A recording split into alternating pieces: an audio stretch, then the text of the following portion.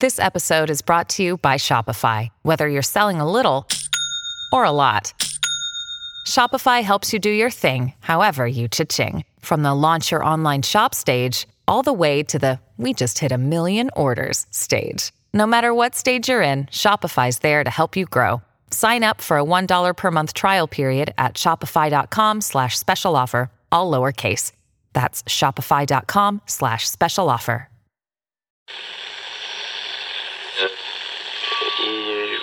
Empire.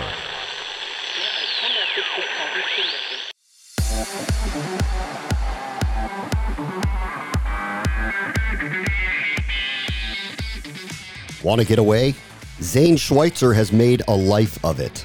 It's interesting because when it first hit, I was actually on an airplane going to, and I was with my team of surfers. We were on our way to a longboard competition in Bali.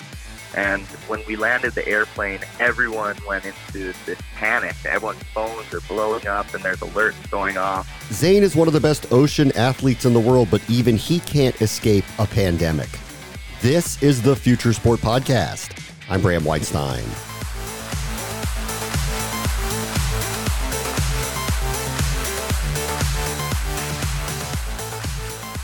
Zane Schweitzer is an accomplished athlete on the ocean. He's parlayed that into a diverse career, including being an author, a speaker, and an environmentalist.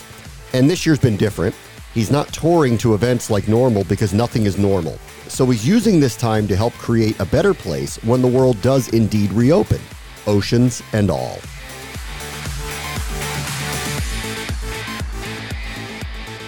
Our guest this week is one of the best watermen in the world, Zane Schweitzer, who's a 15-time world champion, a 2-time ultimate waterman, a 5-time master of the ocean, a author, and an activist. And it is great to have you here, Zane. Thank you so much for joining us.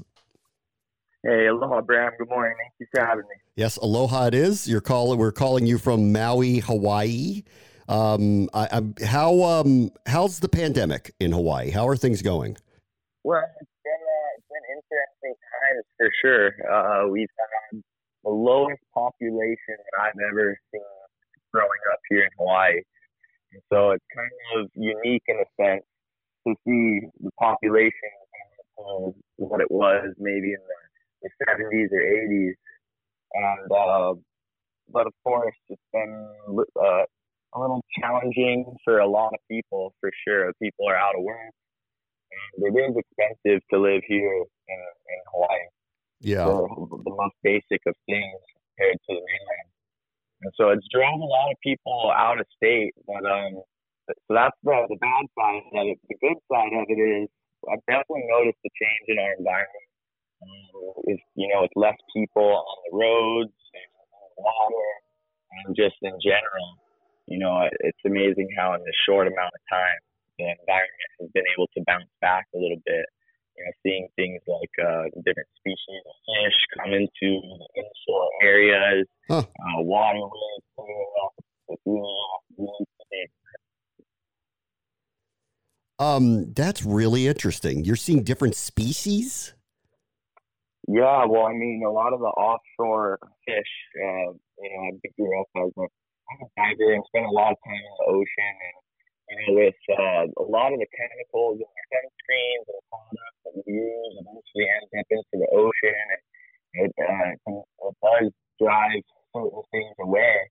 And so during this time where there's less people in the water with all kinds of aerosol chemical sunscreens, especially in some of the areas populated with hotels, we've been diving out there and doing some stand-up paddling and seeing fish coming into schools that we've never seen come in, and even big schools of fish that are normally way further out into the ocean.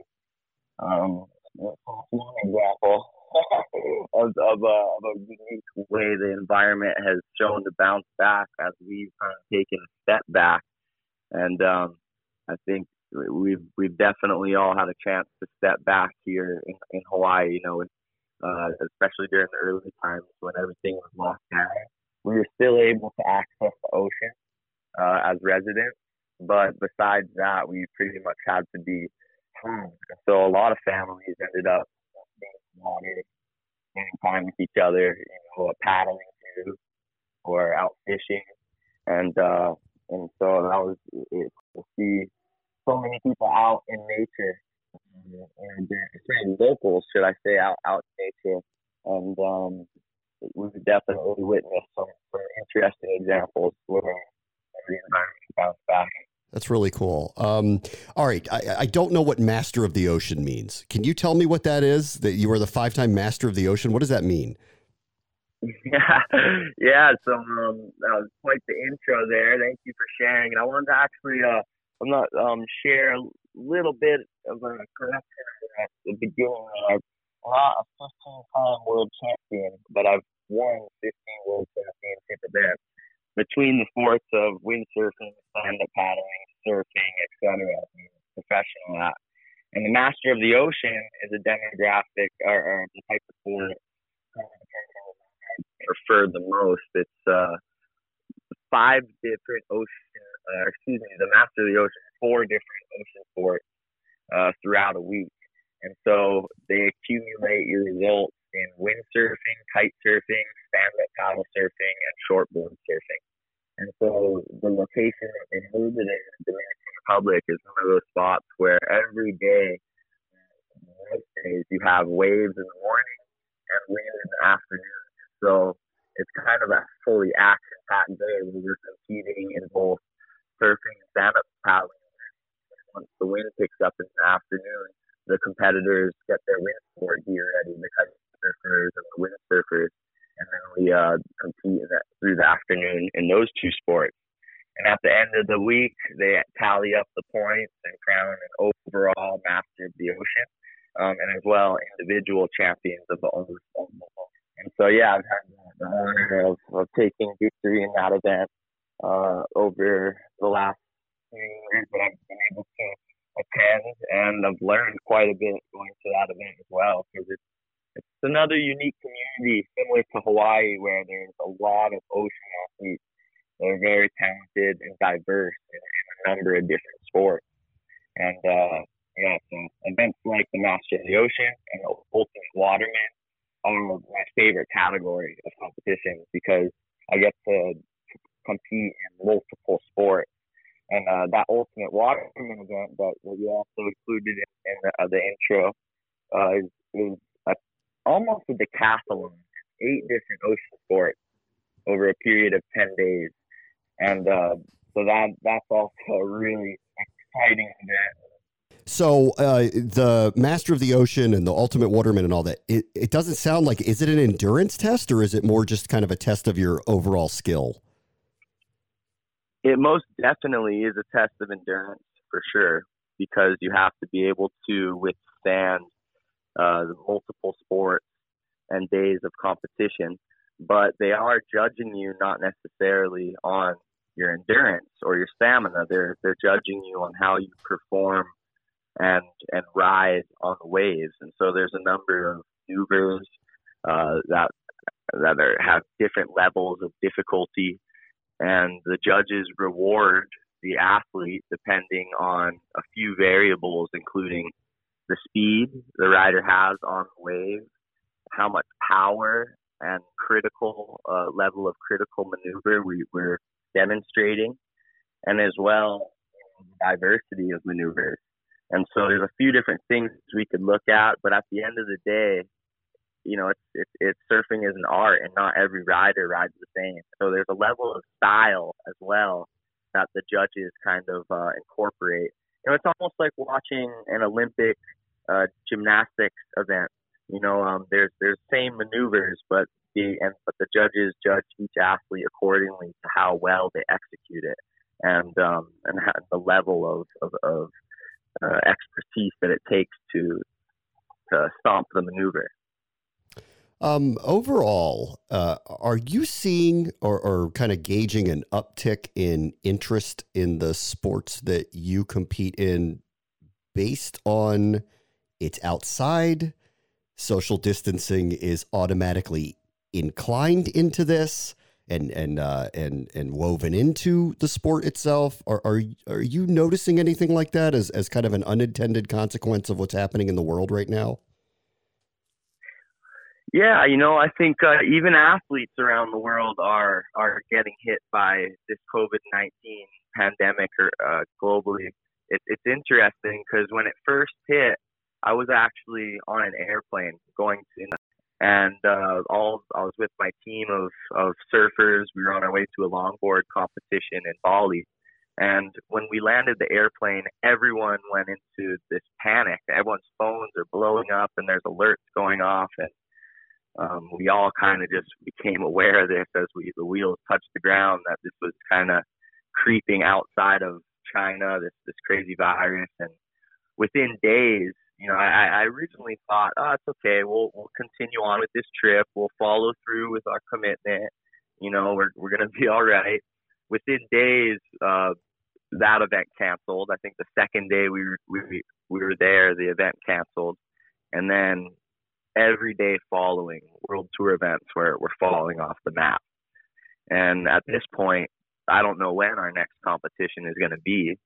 And for an athlete like me, I'm somewhat, fortunate in a way, because I don't have all my eggs in one basket as far as being a competitor. But I think a lot of athletes out there really do have their value for their sponsors, and as well for their success, and supporting their family and their lifestyle and their training through their achievements in competition. And so there's definitely been a lot of creativity that's needed during these times. We can't just be talented at what we do. We have to actually start to utilize what we do and create a brand out of it. And, luckily for myself, I've kind of been starting to play a little bit with that over the last few years. And so when the pandemic hit, I went from focusing on training and competition to now, okay, we're locked up, home quarantine, no events on the map. I could focus on, content, doing podcasts and promoting my book and, doing online coaching. But at the end of the day, it's not doing what I want to be doing, which is on the water, competing at a world level, learning from other experts. And so a few months into this now, I'm starting to definitely get a little hungry to put myself out into competition. It is something that I'm passionate about. Not just the activities that I do, but I really am passionate about competition as well. It's something that excites me, and I think pushes me closer to the edge, and allows me to learn the level that is the standard that a world level athlete should be at.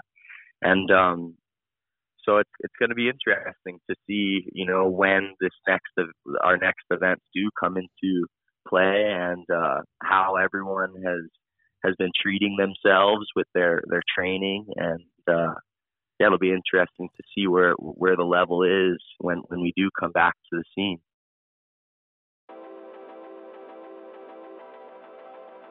Why aren't events happening? They happen out on the water. Is it because the competitors can't travel to them? What's holding it back?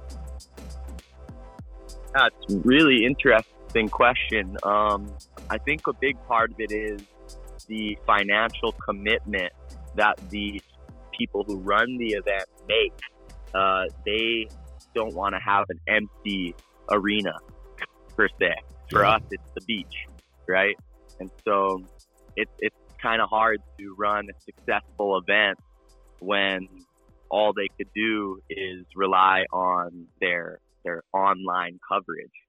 Whereas that's kind of what is now starting to come about. You see a lot of online events pop up, where I've taken part in a few since COVID has hit, where people around the world will mark their GPS location and have a certified odometer, and they'll do a paddle race, X amount of miles, and they'll crown a champion, according to, the distance and the time that they've paddled. And, it takes away so much fun out of it, though, not being able to do it with the other competitors and not being able to have that energy to feed off of.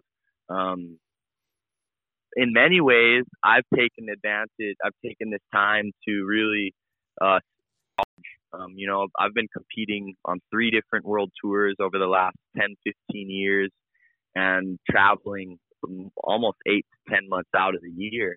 And so when I kind of had to utilize this time to actually say, okay, I use this as an opportunity to step back and to, hang with my family, and to train for myself. But now it's getting to the point where I'm like, okay, when things gonna start getting back into action here? Yeah. No kidding. You had mentioned you're using technology and you have a platform, I believe it's pronounced Blaze, Blayze coaching. Can you kind of talk about that what you've moved into there as you kind of head into that direction in your career? Yeah, so I've been having a lot of fun as a teacher of the sports I'm passionate about over the years. And interestingly enough, just before COVID hit, I was planning on releasing an online coaching program. And once COVID did hit, it really kickstarted the project. And now up and running, we have personalized coaching for the sports of stand-up paddle surfing, stand-up paddle racing, hydrofoiling, and surfing. And so 4 different ocean sports, and you could work with champion athletes and teachers, including Connor Baxter, myself, Cody Young, and more. And you send in your videos, and you could actually have a Zoom call with that athlete. And it's found to be pretty beneficial. It's a way that I've actually done my coaching when I can't actually be with my coach. It was some technique that I've used over the years that I thought, hey, you know what? Why can't any level of rider have access to something like this?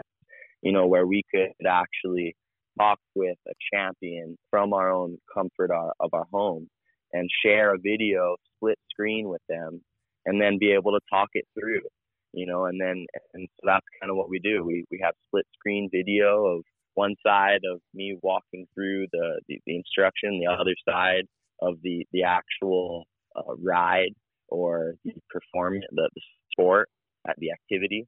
And then we could do, slow motion video surveillance coaching and walk over the maneuver and the technique and the body placement and, things like that. So it's been really fun to stay busy with Blaze.io, and as well to hear so much great feedback from a lot of other passionate ocean goers that, they might not have as much of a good opportunity as we do in Hawaii to access the water. I mean, there's so many other places in the world where they're completely locked down and you're not allowed to go to the beach, let alone get in the water.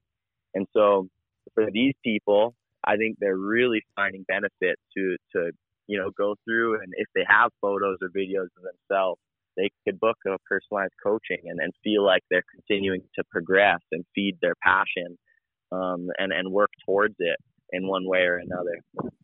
I'm curious your reaction to, obviously the Olympics couldn't go forward with the pandemic in place, and hopefully it will happen next summer in Japan. This was going to be the first Olympic surfing competition. What was your expectation on what the world would see from a sport that isn't new, but might be new to some people seeing it on that stage? We were all looking forward to our chance to have surfing on a scale such as the Olympics and that available for the world to see. And it could have done, I think, really good things for our sport, or on another level, it could have done bad things.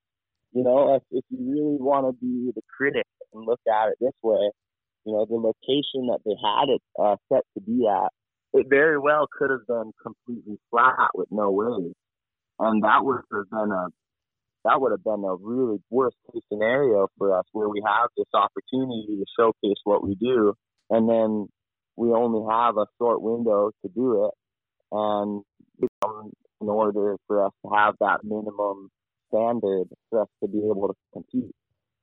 So on the other end, if we would have had anything, just the minimum standard, which is very likely that we would have had it, I mean, it could have been really cool to just be able to see how the world reacts to surfing on an Olympic scale. And, surfing is known to be one of the most viewed sports online.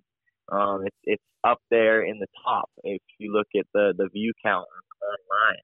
And so no doubt there's a lot of attraction to the life, this ocean, or these type of ocean sports and riding waves. There is a level of understanding that needs to be to watch it, and I think that's like any sport. I mean, you might be flipping through the various Olympic sports and not understand, curling. Like, oh, I don't understand what they're doing there. What are they doing? What's the point of this curling sport? And then you dive deeper and realize, okay, you understand the basics of the dynamics of it. Surfing, you could look out at it and it's beautiful to watch. No matter what, you're looking at it and you're thinking, oh my gosh, they're riding this wave and going up and down on the face of it. It's like an artist. Every artist has a different way that they stroke their brush across a canvas. And surfing is one of those unique sports where you'll never have the same brush line, nor will you ever have the same canvas being the wave. Every wave is going to come in slightly different. And that means every ride and every, planned maneuver is going to change slightly. It's not like approaching a snowboard park at the X Games and planning out every maneuver in advance. You can do that to one level or another, surfing, but for the most part, one of the greatest challenges as a surfer is being able to adapt with these ever-changing conditions on the water. So you have to be fluid and be able to, do your best to assess and to predict and to, plan out your ride. But for the most part, we have to be very open and dynamic to how the wave changes and what it allows us to do. So yeah, surfing, I think, would have been a really exciting sport for the world to have showcased on the Olympics. And they are talking about another date to be decided to showcase and to have surfing a part of it. I'm not sure where those conversations are going now. Everything seems to be a little unsure, as far as competition, even on an Olympic level. Last thing I'll leave you with, we kind of opened this conversation about what a weird year this is and the pandemic and some of the things that you noticed, like new species of fish. And I have found when I talk to people like yourself, athletes who are on the water or even really general enthusiasts of these types of sports, that they have a true profound love for the earth and the ocean.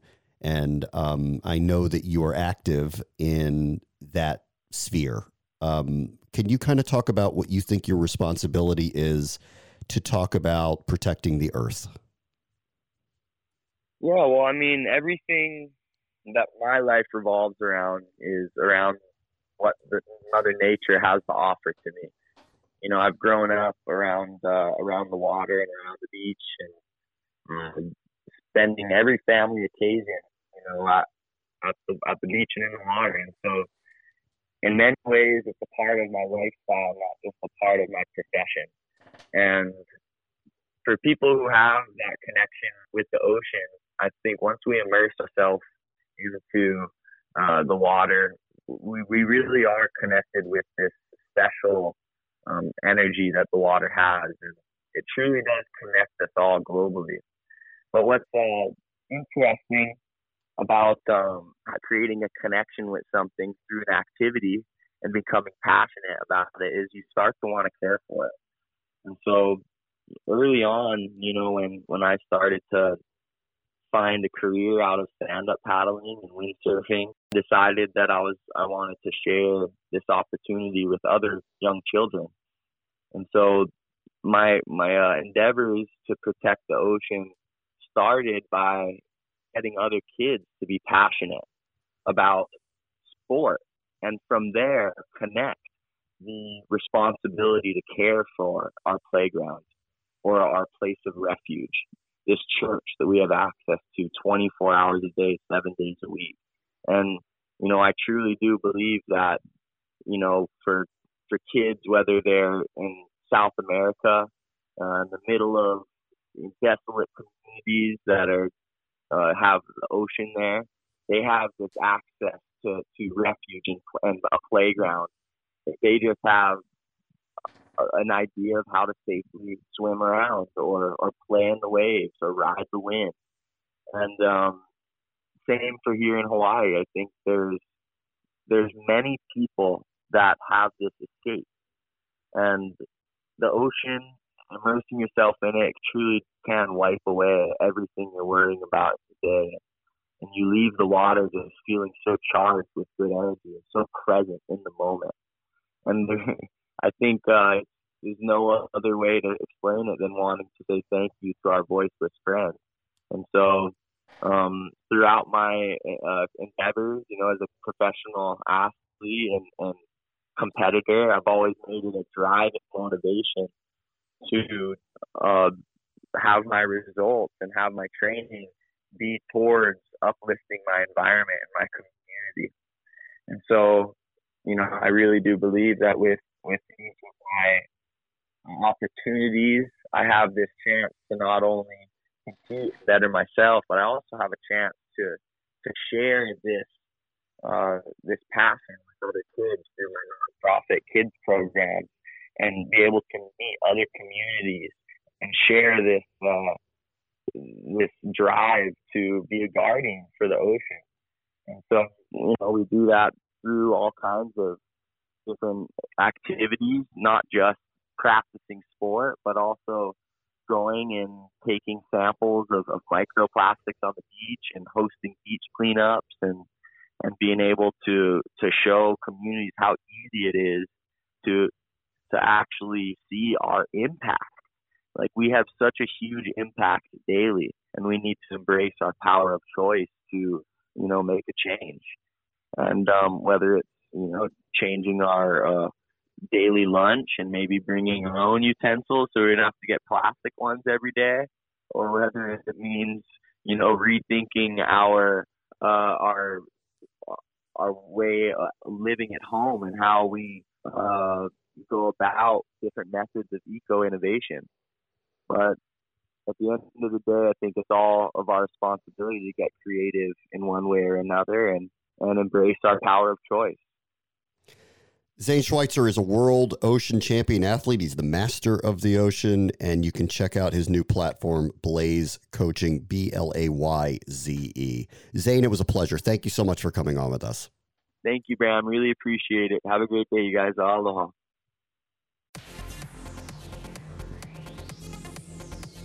On the next Future Sport podcast. I think at the highest level, trying to create a stable coin is a little bit antithesis to the entire, gaming and gambling and betting world. And so the fact that it can fluctuate in value actually just adds an element to the gamification piece of it that customers actually like. That's Mark Thomas, CEO of Zen Sports, who is trying to find a new corner of the crypto market, sports venues, and betting platforms. That will do it for this episode. As always, the future is now. This is the Future Sport Podcast. I'm Bram Weinstein. The Future Sport Podcast is brought to you by 3 Advance, developers of sports tech apps that are AI-powered and UX-focused. So if you're looking to create some apps for your startup or your sports biz calls for some artificial or business intelligence, you should check out 3 Advance. They're incredible. Go to 3advance.com. That's the number 3advance.com.